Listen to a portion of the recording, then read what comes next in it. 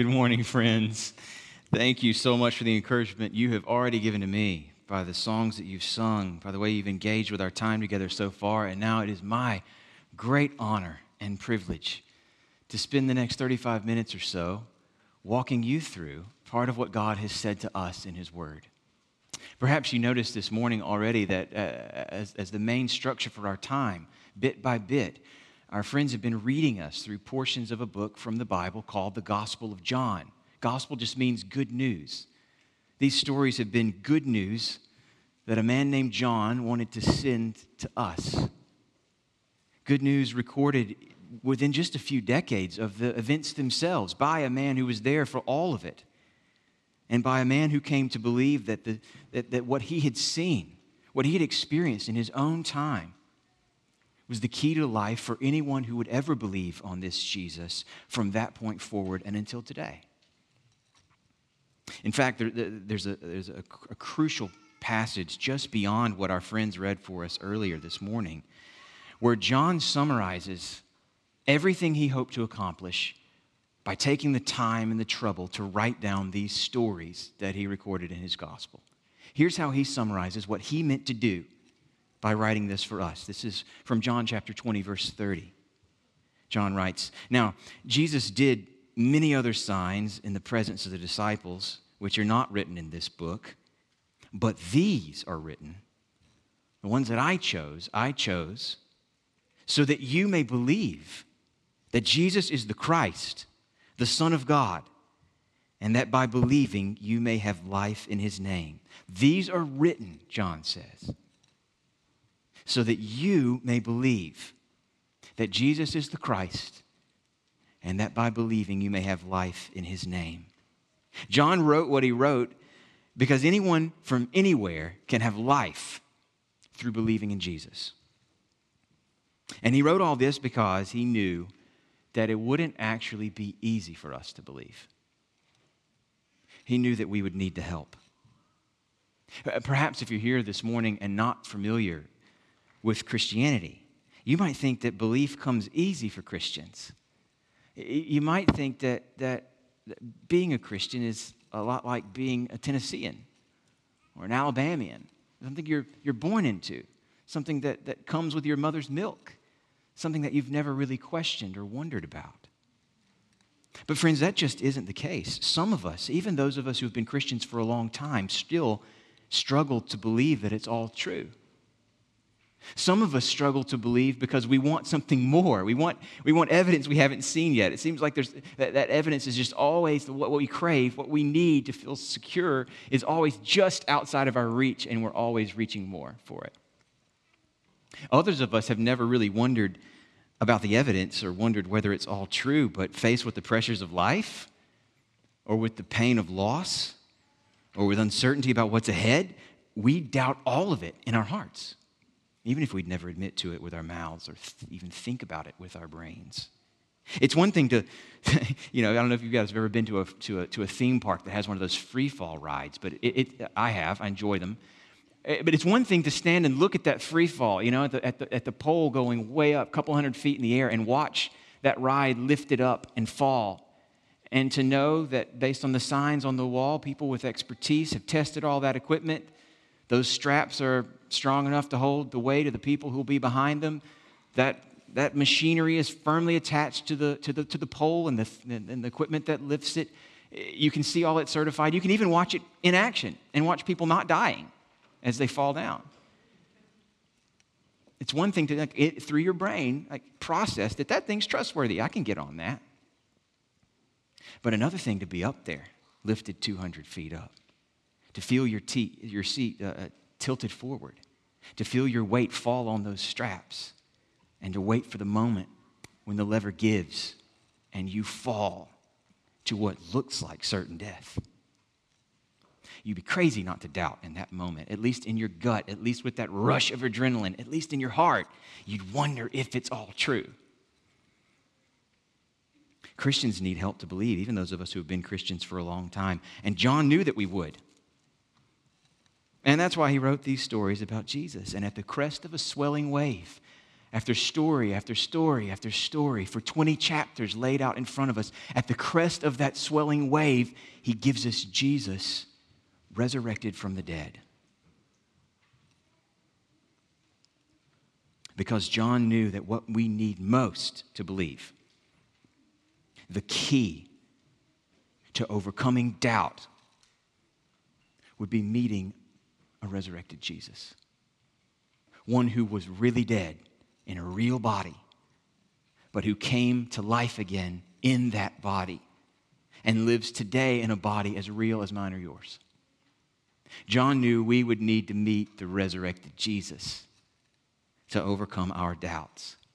And what I want to do with the next bit of time we have this morning is show you two stories from John chapter 20 where doubters meet the risen Jesus and see their doubt transformed.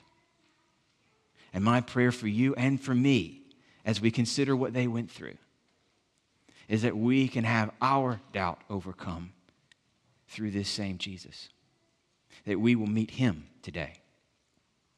I want to begin by reading the first of the two stories that we're going to consider together this morning. And I'm going to ask you to stand with me as I read from John chapter 20, verses 19 and 20. This, friends, is the word of the Lord to us.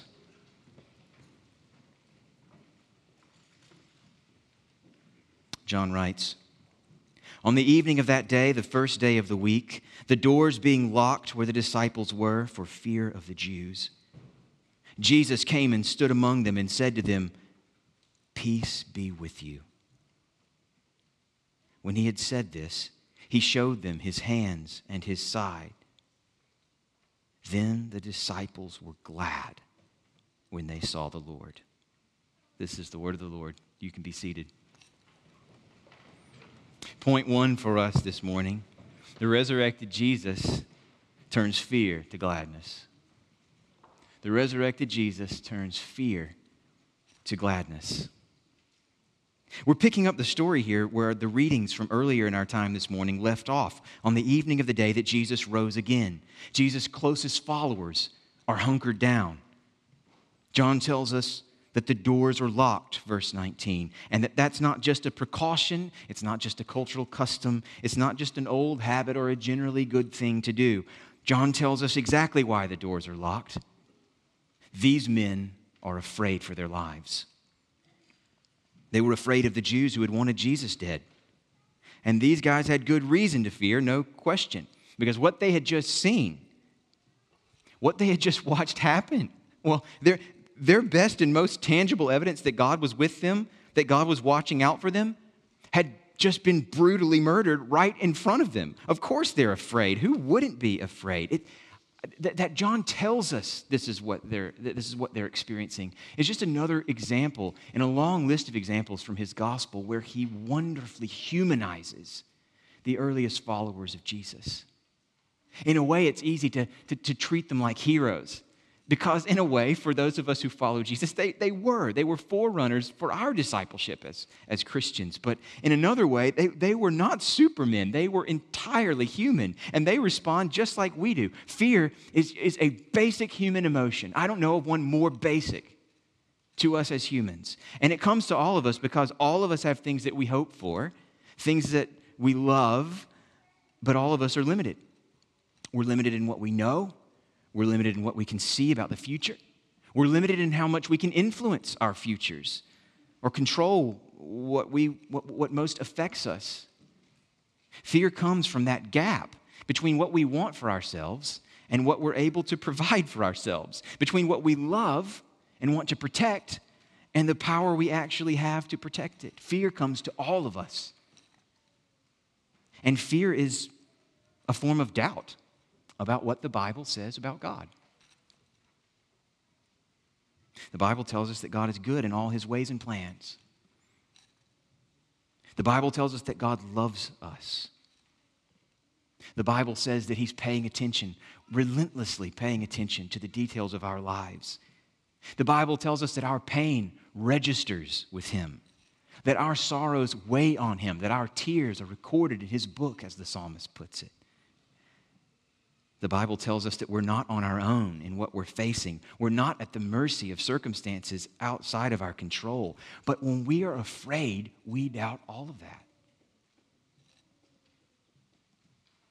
And it's doubt like this, doubt that so many of us can relate to, that we get the backdrop for the first encounter with the risen Jesus that we'll consider.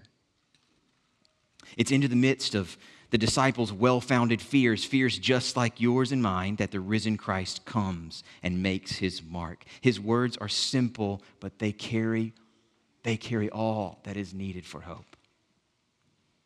Jesus simply says, "Peace be with you." These are the very words they needed most. And they're far more than words.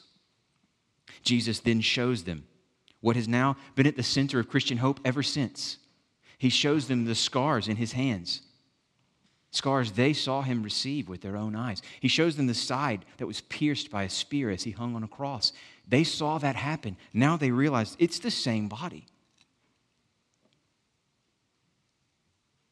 This is no ghost. He's the real, wounded, once dead, now living physical body that they had always known. And it is in seeing him, in seeing the one they had trusted for life, seeing that he's not dead anymore, it's in seeing him and believing that John says their fear is transformed into gladness. Then the disciples were glad, he says, when they saw the Lord. Now, friends, before you jump to say, of course they were glad, they just seen Jesus. And let me remind you about something. This is so good, so crucial to know for you to get the encouragement and the help with doubt that you need this morning. Yeah, they just seen Jesus. That was a unique gift all of us would love to receive.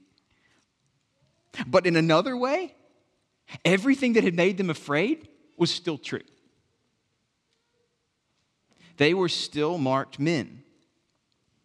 They were still wanted dead by the powers that be, by the same Jewish leaders who had just crucified Jesus, by the same Roman Empire that had stood behind it. This was an empire that they could run for all their days and never escape. That's all still true. There was no running from these threats for them. And in fact, the truth is that before many more years, most of the men in this room would be killed because they were with Jesus. So considering what they're facing and zoomed out to our perspective and knowing what actually happened to them, these men still have so many good reasons to be afraid, and yet they're glad. Do you see what made the difference? The resurrection of Jesus made the difference for them. See, here's the thing, friends. Here's what you need this morning to battle the fear that you live with for whatever it is that you're facing. It's through the resurrection of Jesus that we have a preview of our future. Fear always is bound up with a range of possible futures that we want to avoid, isn't it? It's always there with fear. Some possible future we're looking ahead to and hoping to avoid. Maybe things we don't want to experience, or things we don't want to lose, or things that we don't want to miss out on that we think we might. Fear is always future-oriented. For them, for these disciples, they were reasonably afraid that some point in the future, they might get what Jesus just got. They didn't want to be captured. They didn't want to be tortured. They didn't want to be crucified. And in a way, nothing at all has changed the likelihood of a future just like that for them. But now they've seen the risen Jesus. Now they've recognized that this body right in front of them was a living body as real as theirs. Now they know, now getting what Jesus got has a whole different set of connotations for them. They might get the cross, but they'll get the resurrection too. Friends, on the backside of death by crucifixion, Death by execution, death by cancer or COVID or old age. On the backside of all the little deaths we might experience along the way, the deaths of our hopes and our dreams, of our relationships, of our careers, of whatever else, on the backside of death comes resurrection. Because Jesus' story isn't just his, it's the story of all those who trust in him too.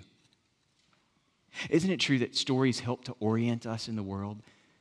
They help us to know what to expect next. I mean, to me, the best example of this is many great kids' books written precisely to help children feel like they've been there before and know what's coming next. We got a couple of these that we love and read on repeat in our house. There's one called Curious George Goes to the Hospital.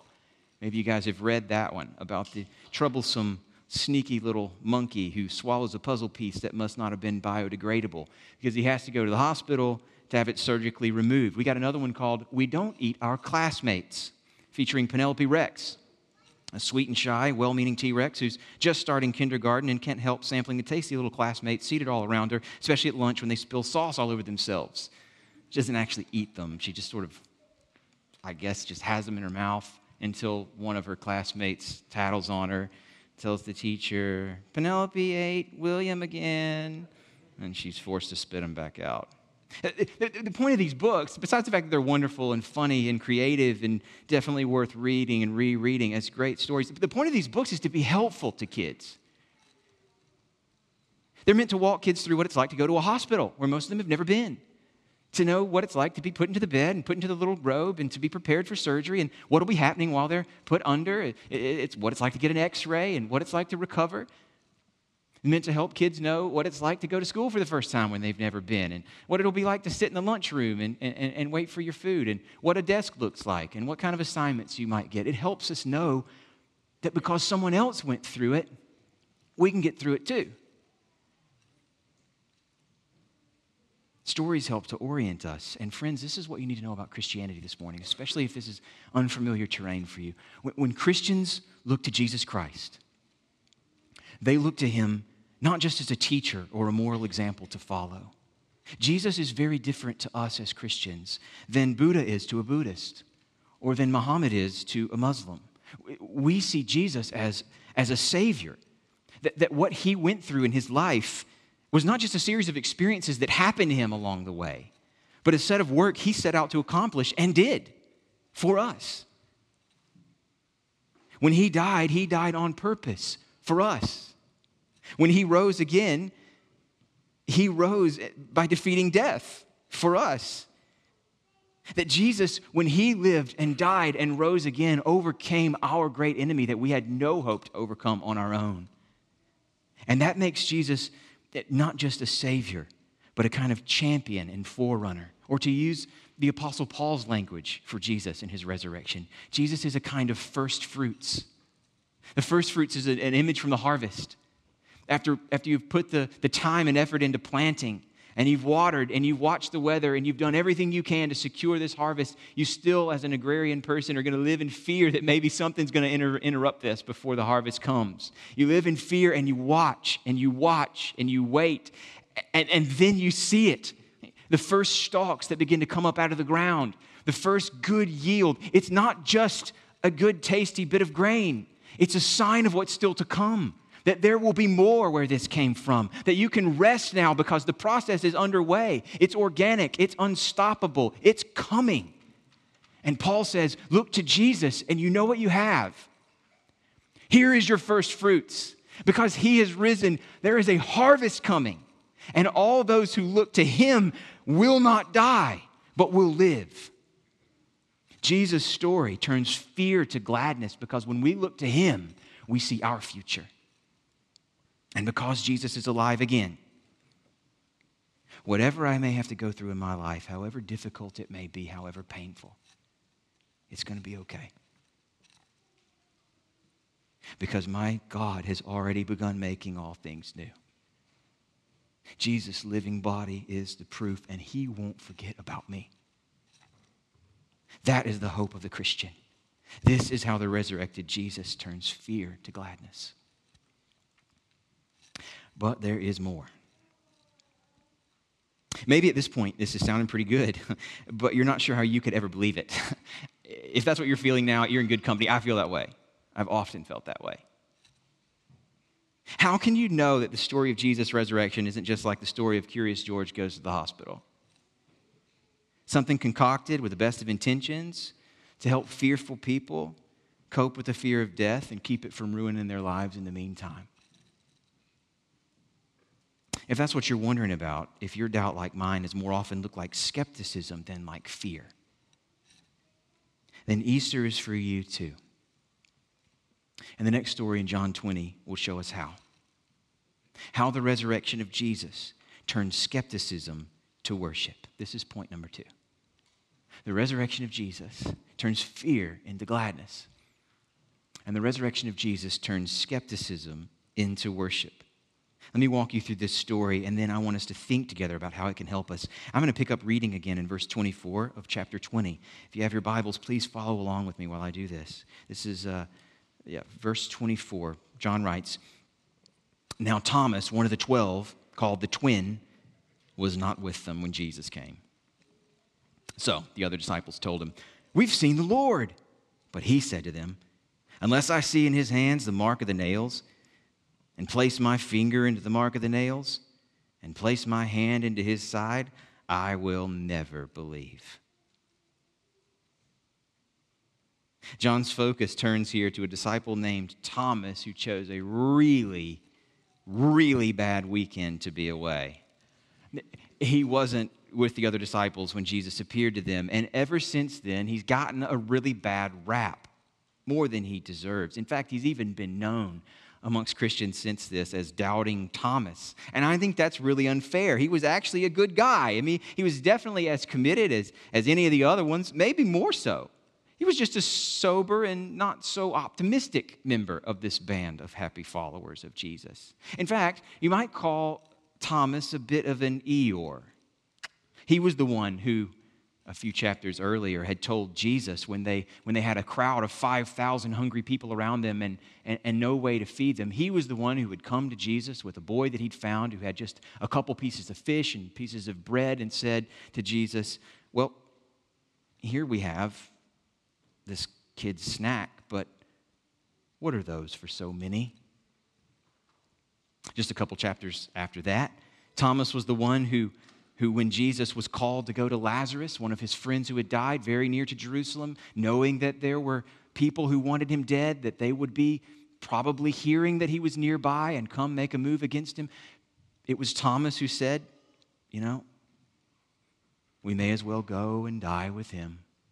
Still went, but he was a realist. He wasn't a naysayer.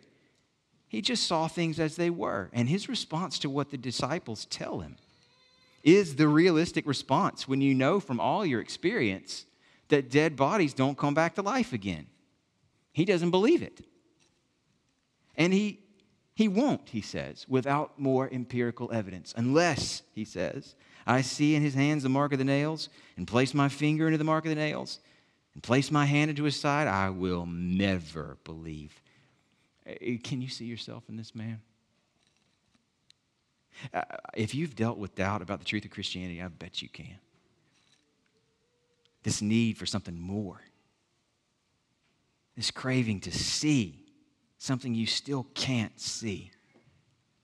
And surely you can also see in this man the kind of frustrating experience it is to be around a whole bunch of other people who get it and feel like you're the one who's missing out. They've experienced something clearly I can't relate to. What am I supposed to do with that? If you can see yourself in Thomas, and I hope you can, I want you to now see how Jesus meets him in his doubt. Let me pick up in verse 26. John writes, 8 days later, his disciples were inside again, and Thomas was with them. Although the doors were locked, Jesus came and stood among them and said, "Peace be with you." And then he said to Thomas, "Put your finger here and see my hands, and put out your hand and place it in my side. Do not disbelieve, but believe." And Thomas answered him, "My Lord and my God." Jesus said to him, "Have you believed because you have seen me? Blessed are those who have not seen and yet believed. Now, just over a week after the appearance we've just considered, Jesus appears to his friends again. He speaks to Thomas despite his doubt with the same love and the same gentleness that he had shown to his friends a week earlier. He gives Thomas the same message: peace be with you in your doubt, Thomas. And he gives Thomas the exact evidence that Thomas asked for. Here, put your finger in my hand. I knew you wanted that. I knew you needed that. Here, put your hand in my side. You're welcome to. And Thomas' response to meeting the risen Jesus is to throw caution to the wind and go all in. My Lord and my God. He's worshiping him. He's just named as God a man that he actually knew. One of his friends. Who would do that? It's unthinkable.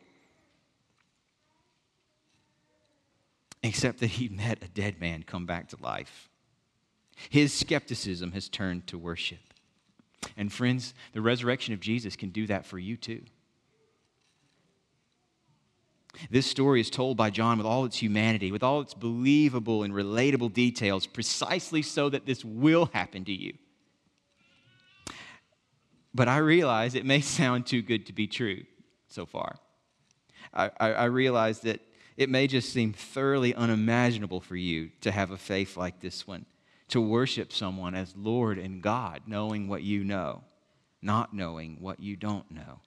It may even seem a little off-putting to be told that the resurrection of Jesus can get you beyond the line of skepticism and into worship, because you don't get what Thomas got. I mean, you may feel like, oh, of course, if Jesus just walked through that wall right there and he's standing right here in front of me, I'll fall down and worship him. I'll say, my Lord and my God. I'd believe if he let me touch his scars with my own hands. Call me when he shows up, and then we'll talk about faith.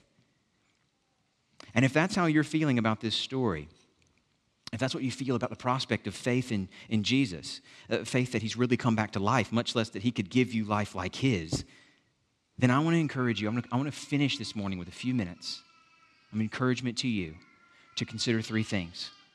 Three things about what we've seen already in this story. Three things that might help you cross the line from skepticism into worship. The first thing I want you to know is that your doubt is not a problem for Christianity. It is anticipated and accounted for. It's expected. It's directly addressed in passages like this one. In other words, friends, what I want to encourage you is not to assume that asking questions about whether it's all true or demanding evidence that it is all true means that you're outside of some sort of matrix that Christians are trapped inside. You know, that you're out seeing it as it is, seeing something that they're missing. It can be tempting to see it that way, but the Bible won't let us. It assumes that hard questions and reasonable evidence for the truth of these claims, that's a pathway into Christian faith, not a barrier to it. I mean, just look at Thomas. Think about this story. Sometimes we assume that people in the ancient world were more prone to believe in crazy things than we are. We think of them as people who just had a simple view of the universe, because they did in a way, that they had very little knowledge about how the world works, because in a way that's true. But in another way, it's not true. They knew better. Look at Thomas's response. He knew that dead bodies don't come back to life. He knew that sounds crazy, and that's why he wasn't buying it. And the first readers of this story would have connected with him. That would have been their response. So if you're examining Christianity today, I want you to know that we know better too. Those of us who are Christians and have been Christians for a long time, we know that dead bodies aren't supposed to come back to life. It's a crazy thing to believe unless it really did happen. And we Christians believe that it did against all odds and unlike anything else that's ever happened, which brings me to the second thing that I want you to know as you consider crossing the line from skepticism into worship. First, your doubt is no problem for Christianity. It's a built-in expectation. It's accounted for.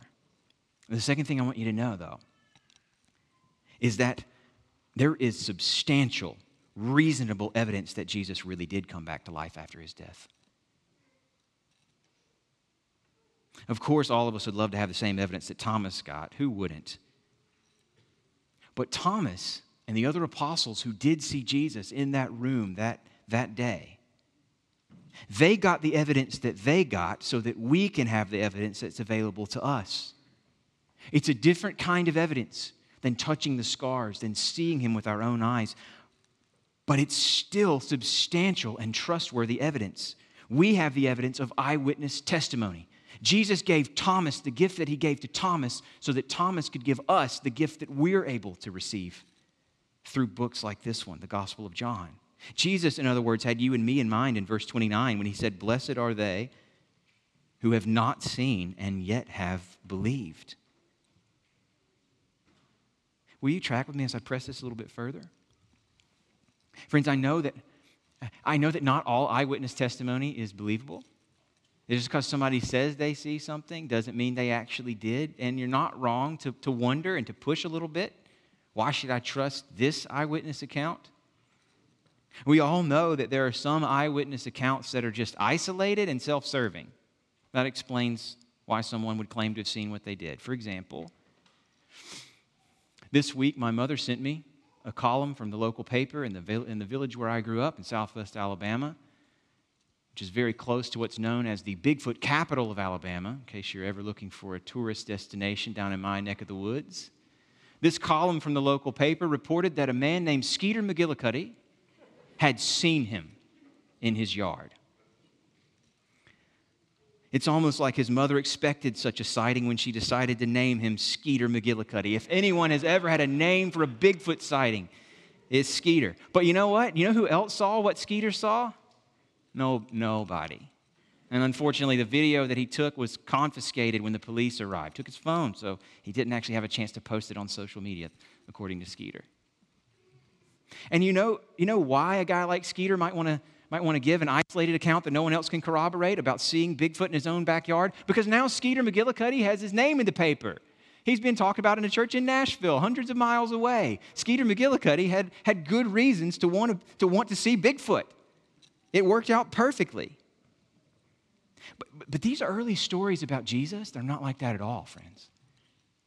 For one thing, there were hundreds of people who claimed to have seen him. They had names. They were still alive when these accounts were written. So you could have gone and checked with them. Oh, I know who that is. I'll go see. Did he really see it?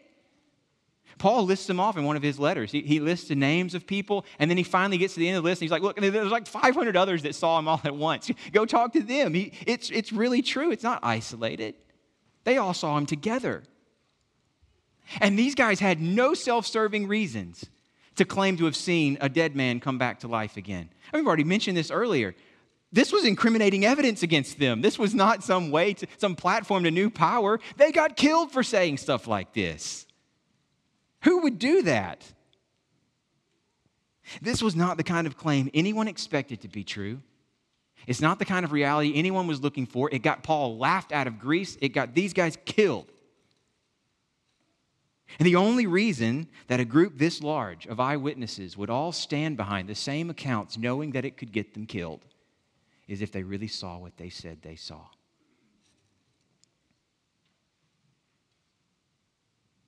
Jesus gave his blessing on those who don't see and yet believe. That can be you, based on reasonable, well-supported evidence of what others have seen. And this is the final thing I want to leave you with. Your doubt is no problem. And there is substantial and reasonable evidence that Jesus came back to life to meet you in your doubt if you'd like to consider it. And the final thing I want you to know, facing this story and considering whether you can cross that line from skepticism into worship, is that genuine faith looks like worship, not like intellectual certainty. My Lord and my God, that's what it would look like for you to cross the line. I think what we often crave, those of us especially who are wired up towards skepticism, what we often crave is some sort of reproducible evidence like you might get in a laboratory. You want to be able to set it all up and run it and see it go the same way over and over and over. That's how I'll know that it's trustworthy. We want to test the claims of someone like John in the way that the vaccine got tested over and over and over again on the way to being deployed. And that kind of laboratory confidence we can't possibly get. That level of certainty, if you want to call it that, just doesn't work about anything that we know from history or any sort of relationship. I don't have that kind of certainty that my wife isn't a Russian spy planted in my life as a 12-year-old to watch out for me and make sure that the right information is getting passed back to the Kremlin. I don't have certainty that I can look for in any sort of lab anywhere that that's not who she really is. But that's not the standard of evidence, is it? Certainty is just not something you should look for when you're evaluating claims like this. No, what it would look like for you to believe, even if you're not certain, is for you to decide to worship. That you've seen enough to put your whole life and all your hope on Jesus. Thomas's stunning claim can be yours. My Lord and my God. The fact that this dead man came back to life made all the difference. Friends, this is a great comfort to me. I hope it is to you too. If you, like me, have been troubled by doubt about whether it's all true, and what I want you to know right now is that that doesn't mean your faith isn't real. It doesn't mean your faith doesn't count. God has not asked you to wait for certainty or to earn your faith by some sort of feat of intellectual strength. You are not invited into that game. You are invited to trust and obey, just like Thomas did. To look on Christ as you've seen him this morning in John's gospel and respond in exactly the way Thomas did. My Lord and my God. You right now today can choose to aim your life at what he's called you to and to trust your life to what he's promised to you. You can worship him with the faith you've already got, and it counts. Someone has compared faith to the hold that you've got on a branch if you're falling off of a cliff. Because facing death, friends, as each one of you really is, that is what you're facing. You grab onto that branch and to nothing else. And what matters in that moment of truth, what matters even more than the strength of your hold on that branch, is the strength of that branch. Will it hold you? A weak hold on a strong branch can save your life. So hold on to the resurrected Christ, and he will not let you fall. Easter, friends, is for doubters, because it reminds us that the same scarred body that Thomas saw and touched is living still. Even right now, in this moment, he's alive, as real as it was then. And the same gentle love that drove Jesus to Thomas in his doubts will one day draw Jesus to me. And he will show me his hands. He will bear his side for me. He will meet me with a physical embrace. And yeah, for now, I don't see what Thomas did. Not yet. I want to. I want to so badly. But the Bible is realistic about that challenge and what it means for us for now. Sometimes it can feel like such a burden to need faith, to have these nagging questions that won't go away, to have the ebbing and flowing of suspicion. That can feel like such a burden, this craving to see. And Easter reminds us that one day we will. Here's how Paul puts it. For now, 1 Corinthians 13, we see in a mirror dimly. But then, face to face. Now I know in part. Then I shall know fully, even as I am fully known. Father, we pray that you would give us this faith to see Jesus and to believe. We pray that you would overcome our doubts and replace them with gladness and worship this day. And that through this faith, you would get the glory that's yours by right. We pray this to you in Jesus' name. Amen.